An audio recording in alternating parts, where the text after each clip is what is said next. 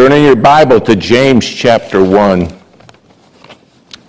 James chapter 1. I've been preaching about James chapter 1 quite a little bit lately because our country is in such dire straits. And James chapter 1 is a letter of instruction for survival. That's what Spurgeon called it. He said, this is one of God's survival letters to God's people. These people were in dire trouble. If you'll notice in chapter 1, verse 1, he wasn't writing to a sheltered people, he was writing to a scattered people. People that had to take flight just to survive. And to these noble Christians who did not give in, and many Christians did give in, but they did not. To them, God gave this survival book of instruction. And they needed instruction because Christians were being put to death. I wonder if I would stand if the cost of the faith was death. I wonder if you would stand. I grew up in a non-denominational church. It was a great church, a soul-winning church, but very loose doctrinally. Then one day, a lawyer who was a Baptist pastor caught me. And he said, I don't think you know your doctrine. And he took me under his wing, and under that man I became a Baptist. I became a Baptist by decision. By the way, if you're going to die for something, you're going to want to know exactly what it is you're dying for. Feelings will be long gone, but the book will not be. That pastor married my wife and I, and was a great church. Then one day he called Gloria Ann, my wife and I, in, and he said, I want you to leave the church. He said, I'm going to retire. And he said, our movement has become the very thing we set out not to be. He said, this isn't what we meant to become. And he said, if you stay in this church, David, it will ruin you. Boy, have I seen churches take people down. So have you. He said, you want to become a fundamentalist. I'd never heard the word before, didn't know what it meant. He said, I want you to go over to Dr. Roy Thompson's church, Cleveland Baptist Church. And he said, I want you to submit to him like you've submitted to me. So my wife and I got in the car and we drove over there, and as would have it, as we pulled up in front of his church, here came the pastor walking out. And he said, can I help you? I said, yeah, are you a fundamentalist? He said, no one has ever asked me that question. We hadn't even shook hands yet. I said, my pastor said that I'm to submit to you because that's what I'm supposed to become. And under that dear man's leadership and guidance, that did happen. And thank you for what you're doing with this movement. Do not take this for granted. Our country is unraveling because our people are unraveling. And the answer is always found in the Word of God. The hope of America is not the next election. The hope of America clearly is the gospel of Jesus Christ. That's the hope. And the hope of America is the church standing for the gospel. These people understood that times were dire. They knew what was happening to Jesus' disciples, the ones that had been with the Savior. And I know you know this list, but listen carefully. In 44 AD, Herod ordered James thrust through with a sword and put to death. He was the first of the disciples to die. Luke was hung by his neck from an olive tree in Greece. Thomas was pierced through with a spear Didn't kill him, so they tortured him with red-hot plates. And when that didn't kill him, they buried him alive in India. Philip was tortured and crucified because he led Hierapolis' wife to Christ with his preaching, and he still preached from the cross for 6 days. Matthew was stabbed in the back in Ethiopia. Bartholomew was flogged to death in Armenia. James the Just, who we're about to read here, was thrown from the temple pinnacle in Jerusalem. He survived a 100-foot fall. When that didn't kill him, they clubbed him to death. Simon the Zealot was crucified in Syria. Thaddeus was beaten to death in Mesopotamia. Matthias was stoned to death. When that didn't quite kill him, they were afraid he would come back from the dead. They beheaded him. Peter was crucified upside down. John the Baptist, the beloved, the only disciple to die of natural causes. Because he survived his own execution, they put him in boiling oil, exiled him to Patmos, where he wrote 3 epistles, and died in 100 AD. Now let me get this right. These are the leaders of the movement. These are the ones who were with Jesus, and they're not taking the gospel around the world. By the way, none of them were heralded for the buildings they built. None of them were heralded for their crowd. They were heralded for their stand. Now the question is, what is our stand? And if we face the things that they faced, would I stand? In our lawsuits, we've had people threaten us many times. And I've had people say to me, boy, I wish we could kill you. We'd do it if we could. But if that in America becomes the fate of Christianity, are we going to be the people that will buckle? Now, I do everything in my power every day for that not to be our fate. But I want to be very serious with you. Our country is unraveling. And I fear we're going to face some things right now that we can't contemplate. Read with me what's in James chapter 1. I wish for you to look at 3 things. James chapter 1, verse 19. Wherefore, my beloved brethren, let every man be swift to hear, slow to speak, and slow to wrath. The problem is we're in love with the sound of our voices. And God says, be real careful with what you're saying. We're going to give an account for every thought, word, and deed. And how many of you here, like me, have said some stupid things? Hold your hand up, would you? Yeah. How many of you then repeated it more than once? God says, I want you to be slow to speak. Slow to speak. A young man came to Spurgeon.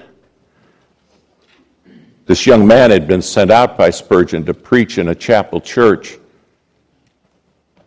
And he said there weren't too many people there, and Spurgeon said to him, well, I promise you there'll be more there than you want on the judgment day,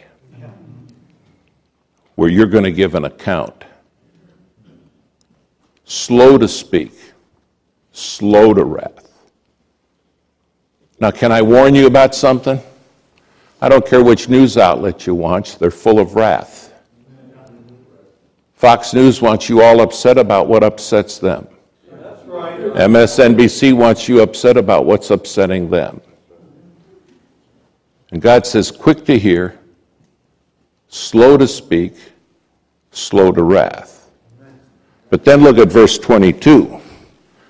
But be ye doers of the word, and not hearers only, deceiving your own selves. Knowing the truth is not the test. Doing the truth is the test. We've all been better knowers than we have been people who lived it out. Doers of the word. That's the inconsistency they love to point out every time they get a chance. But then go down to verse 26. And I've preached on this verse heavy lately because I'm afraid this verse is taking us down. If any man among you seem to be religious, and bridleth not his tongue, but deceiveth his own heart, this man's religion is vain. If any man among you, not among Washington people, not among the defiled, among God's people, if any man among you seem to be religious. Have you ever acted like you got it together better than you got it together? Have you ever gone to church and pretended your prayer life that week was just spot on? But the truth is it wasn't much. Have you ever acted like you handed out tracts everywhere when almost none were handed out? We know how to act. If any man among you seem to be religious. Well, Brother Gibbs, move on. I'm okay at that. Well, then pray for me. Because I know how easy it is in my own life to do the act. If any man among you seem to be religious and bridleth not his tongue, but deceiveth his own heart, this man's religion is vain. I ask you tonight a compelling question. Is your tongue bridled? What's got a hold of your tongue? Now the Bible says out of the abundance of the heart, the mouth speaks. What's got a hold of your tongue? What's got a hold of mine? God says, I want you to put a bridle on it. And then he gives these words. If it's not bridled, this man's religion is vain. This is God talking. The word vain means not of account. It means worthless. Oh, you may be eloquent. You may be able to preach up a storm or sing like a bird. But if it's not bridled, God says it's worthless. Is there a bridle on your tongue right now? I grew up on farms, and I don't ever remember learning to ride horses. We just always did it. But bridling those horses was a real lesson. When the horses on our farm would see you with a bridle, they took off for the back 100 acres because they did not want to lose control. Everybody understood without a bridle you couldn't control them. But with a bridle, the horse is under control. He has to submit. What had your tongue today? What had your tongue this week? Is it bridled? We'd feed those horses up into a stall and get them in there, and then when we'd try to put a bridle on them, Dr. Keene, that was a real battle because they just would chomp down. They just did not want that bridle. So on a horse, you can reach back here where there's no teeth in the back and yank on it and yank on it. And you can try and try, but they're not going to open it, Brother Lonnie. Their mouth is clamped. And there'll be some people here tonight. You're just not going to give up that tongue. Because after all, yours is not as bad as some. And there's some women here that really need this message. That's what'll be in your mind. There'll be some men here who really need it. So you know what we'd do? We'd put a little honey, a little salt, sugar on that bridle, try to get them to lick it. Then the minute they'd lick it, we'd stick that bridle in. We'd trick them. Now here's the problem when you trick them. They know they've been had. So their next mission is to get rid of that bridle. So every fence post, every corner of a building, any place they can scrape that out of there, they're going to get it gone. Because they want control back. Who's got control of your tongue tonight? Well, Brother Gibbs, I think I pretty much have my tongue controlled.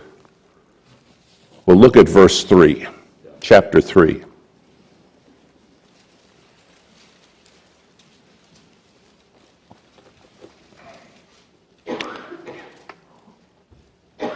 Starting at verse 5. The tongue is a little member and boasteth great things. Behold how great a fire a little fire kindleth. Amen. And the tongue is a fire, a world of iniquity. So is the tongue among our members, that it defileth the whole body, and setteth on fire the course of nature, and is set on fire of hell. For every kind of beasts, and of birds, and of serpents, and of things in the sea is tamed, and hath been tamed of mankind. But the tongue can no man tame. It's an unruly evil full of deadly poison. God says you can't control your tongue. This wasn't addressed to somebody in Washington. This was addressed to God's people. And God says you're not up to controlling it. The only person who controls it is the Holy Spirit himself. But you got to have a bridle on. How many of you remember Lester Roloff? Dear man of God. I cannot tell you the number of times he'd call out of nowhere and he'd say, David? And I'd say, yes, Brother Roloff, what do you want? Have you got the bridle on? He said, because we're going nowhere with you, son, if the bridle isn't on. Can I tell you where you're going without the bridle? Nowhere. Yeah. Look at what it says up in verse 2, chapter 3. For in many things we offend all. If any man offend not in word, the same is a perfect man, and able also to bridle the whole body. If we can get that tongue bridled, God says you can bring the body under control. Is it bridled? Now there's some simple tests, and I want you to write these down. And if this one doesn't trouble you, please pray for me, because I have a problem with my tongue. I do pretty good controlling it myself until I get ticked off. How many of you understand the word ticked off? And then when I'm ticked off, look out. I've heard people say I was at a loss for words. I've never been at a loss for words, especially when I'm ticked off. I hate to tell you this afternoon, really nasty lawyer, really nasty. He ticked me off.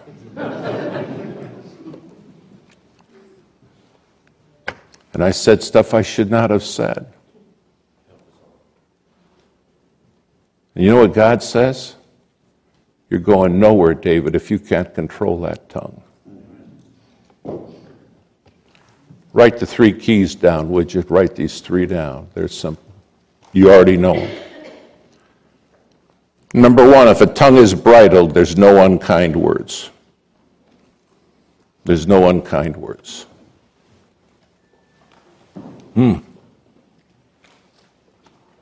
Colossians 4:6, let your speech be always with grace. Doesn't say most of the time, it doesn't say much of the time, it says always. Last week, did any unkind words come out? Or were your words always with grace? Well, now, come on, Brother Gibbs, that's not reasonable. I mean, good night. It's impossible if it's not bridled. Do you know what we get a mouthful of in these lawsuits? What somebody said. Well, let me tell you what this preacher said to us. Let me tell you what this deacon said to us. Let me tell you what this missionary said to us. Go to Washington, D.C. with us. Let me tell you what they put it in a letter even. Nothing kind. I'm not poking at them because I've said unkind things. And so have you.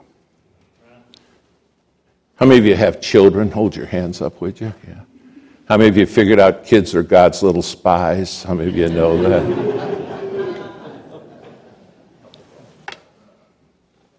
I want you to understand, if I went to your kids and said, you ever heard your mom say something unkind? No, that'd be a sin. If mom said that, she wouldn't have the bridle on. Her speech is to be always with grace. That'd be correct. But the kids get the idea that's church talk. That isn't what we take out those doors. That's just what we chat about here.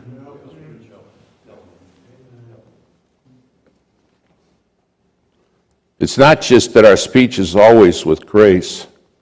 Ephesians 4:29-32, let no corrupt communication proceed out of your mouth. It doesn't say don't let much, let none.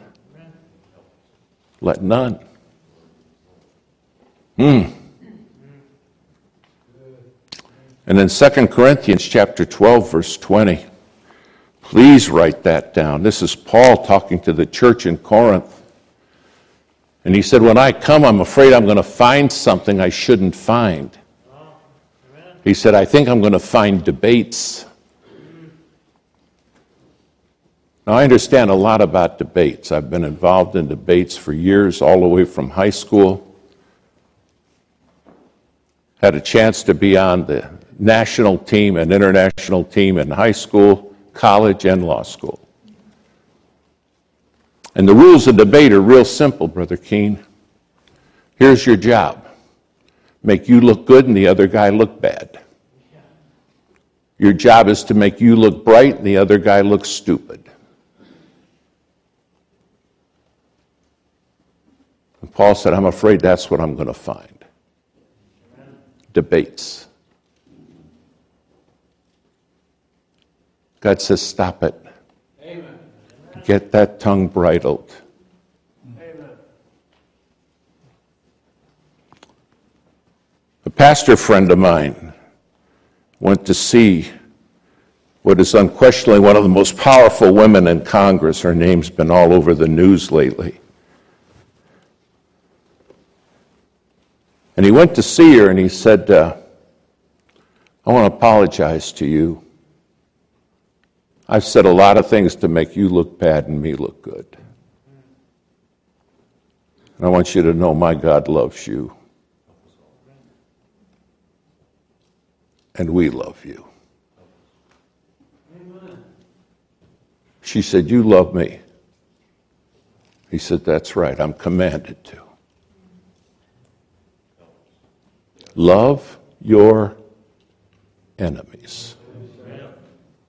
Bless them that curse you and spitefully use you.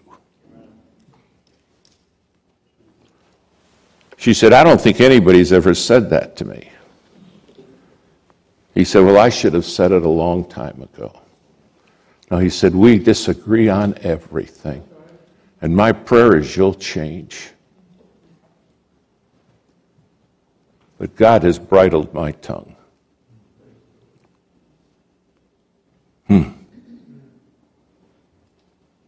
No unkind words. Write number 2 down. No griping or complaining. This is huge.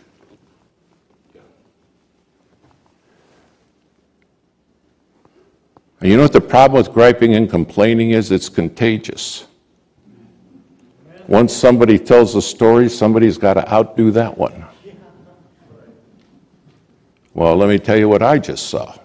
Oh yeah, well, I saw something bigger than that. And we sit there and we talk about griping. 1 Corinthians chapter 10, verse 10. Neither murmur ye. Do you understand? In the Old Testament, God killed his people for griping. They weren't overthrown by the enemy, they were overthrown by God. And that's why God says, stop the griping. By the way, we live so comfortably. We live so palatially. We sleep in air-conditioned houses. We ride in air-conditioned cars. Half the world's going to bed hungry tonight. Our job is how to lose weight. And then we gripe. Then we gripe. What would it take for you to say, I'm done griping about anything? I'm done, because it's a sin. My tongue is going to be bridled.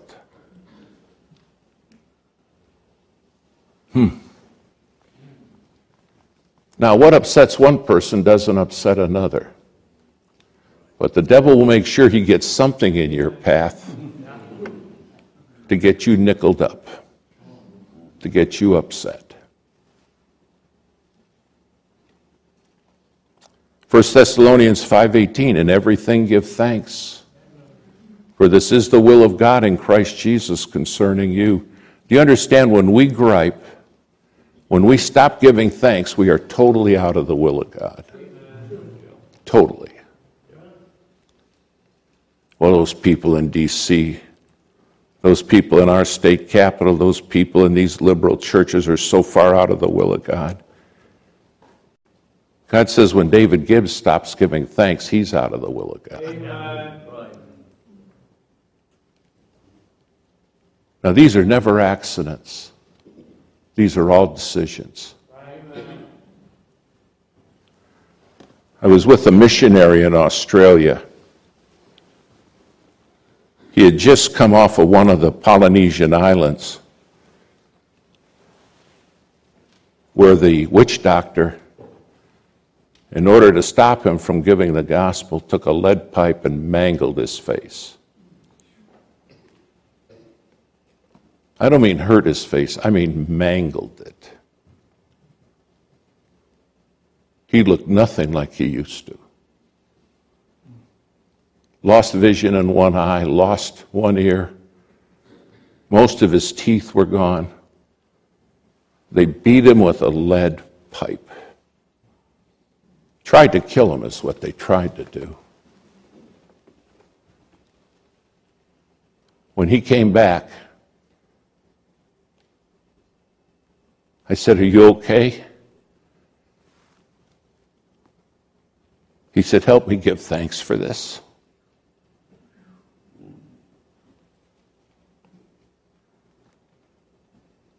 What does it take to beat the thanks out of you? Yeah. That's great. Amen. Well, somebody took my parking space. Somebody got my seat in the auditorium. We trip over almost anything.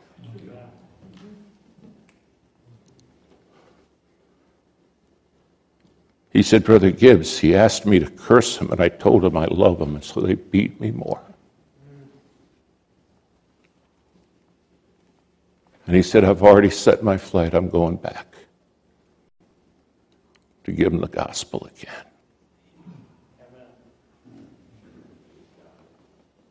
You realize what the scripture says? We glory in tribulation. When we use the word tribulation, I fear we may not understand the word. The word tribulation comes from the word tribulum. In that day when they would harvest rice or anything that had to be separated from chaff, they didn't have combines to do it. They put it on a threshing floor. And then they took a long club that looked like a big baseball bat with a nail in it. And that long club with a nail in it was called a tribulum. And what they would do is beat it and beat it and beat it to separate the chaff. And that process of beating it with that spike was called tribulation. We glory in tribulation. Wow.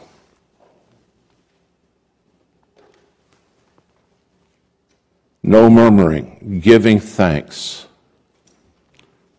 Write number 3 down. We're going to be the people who give praise and who edify. 1 Thessalonians 5:18, edify one another. Romans 14:19, let us therefore follow after the things which make for peace and things wherewith one may edify another. I love my wife on this part. Brother Schilling, you know Glory Ann. Miss Schilling. Every time we go to church, she'd be in the parking lot. And she said, let's start praying who we can help. There'll be somebody here we can bless. I don't know who. It doesn't matter who. There's somebody here we can edify. Is that you? Well, no, I want people to edify me, bless me. God says the greatest among you would be the servant of all. Doesn't say it would be the one with the best sermons. It says it would be the best servant.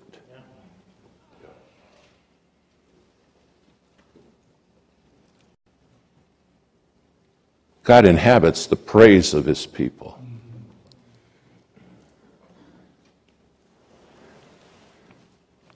That missionary who got the stuffings knocked out of his faith with a lead pipe, he said, Brother Gibbs, something I'm thankful for. I couldn't say anything, but I could praise. Is that us? Bridle that tongue. Now, these things will never be done by accident. And we can't do it. The tongue can no man tame. That's what the Scripture says. But by his grace, by the power of his Holy Spirit, we can. And if you've got a great bridle on your tongue, then please pray for God to help me keep mine on me. I close by reminding you this is written in the continuum. Bridleth not his tongue. That's written in the continuum tense, meaning it's something you do and keep doing. D.L. Moody used to say every morning before he got out of bed, he asked God to put the bridle on so that his tongue would be bridled. You want to know our prayer life, why it's like where it is? The bridle's off. God, prayer is commanded. And by the way, 2 Chronicles 7:14, humble ourselves and pray. What he said tonight is critical. For the sake of America, for the sake of the Savior, would you get the bridle on?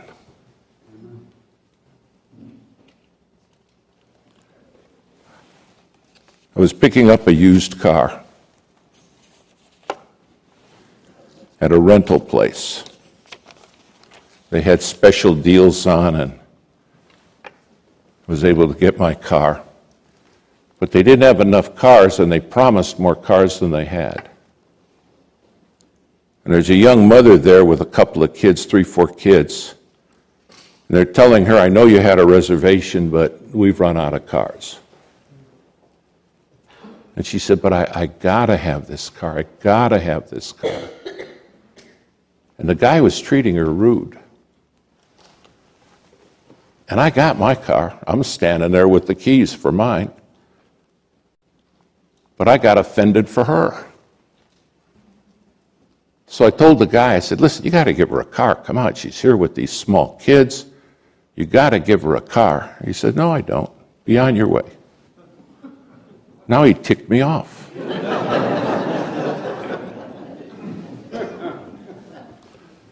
I said, son, you're going to get her a car, or I'm going to make this the worst day of your life legally. You won't believe what all I'm going to do to you. He said, what are you, a lawyer? I said, great guess, great guess. I said, you're going to get her a car. He said, no, I'm not. I said, listen, I'm going to get you arrested for fraud. You're going to have to call your mother from the jailhouse. Get her. Now this girl, she said, that's all right, mister. That's all right. That's all right. I said, no, it's not. You be quiet. I'm handling this now. And so I'm jumping in, just going at it. Now a couple people are getting mad because I'm holding up the line, and a couple other people are glad for what I'm doing, and they're clapping. But I got into it. And I said, I'm telling you, you're going to get her a car, or you're going to regret the day you were born. Finally, he said, okay, mercy, you're scary, mister. I said, I hope so. He turned and walked to try to find her a car, and I turned to that young mother, and I said, we'll get you a car. We'll get you a car. She said, Brother Gibbs, I wish you hadn't done that. I'm sorry for what my kids heard. I've heard you preach at Bible college many times. I wish my kids hadn't heard that.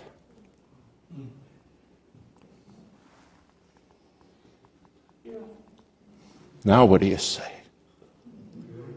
I said, hey, I did it for you. She looked at me and she said, no car is worth your testimony, Brother Gibbs. I wish I told you that was the only time I got ticked off.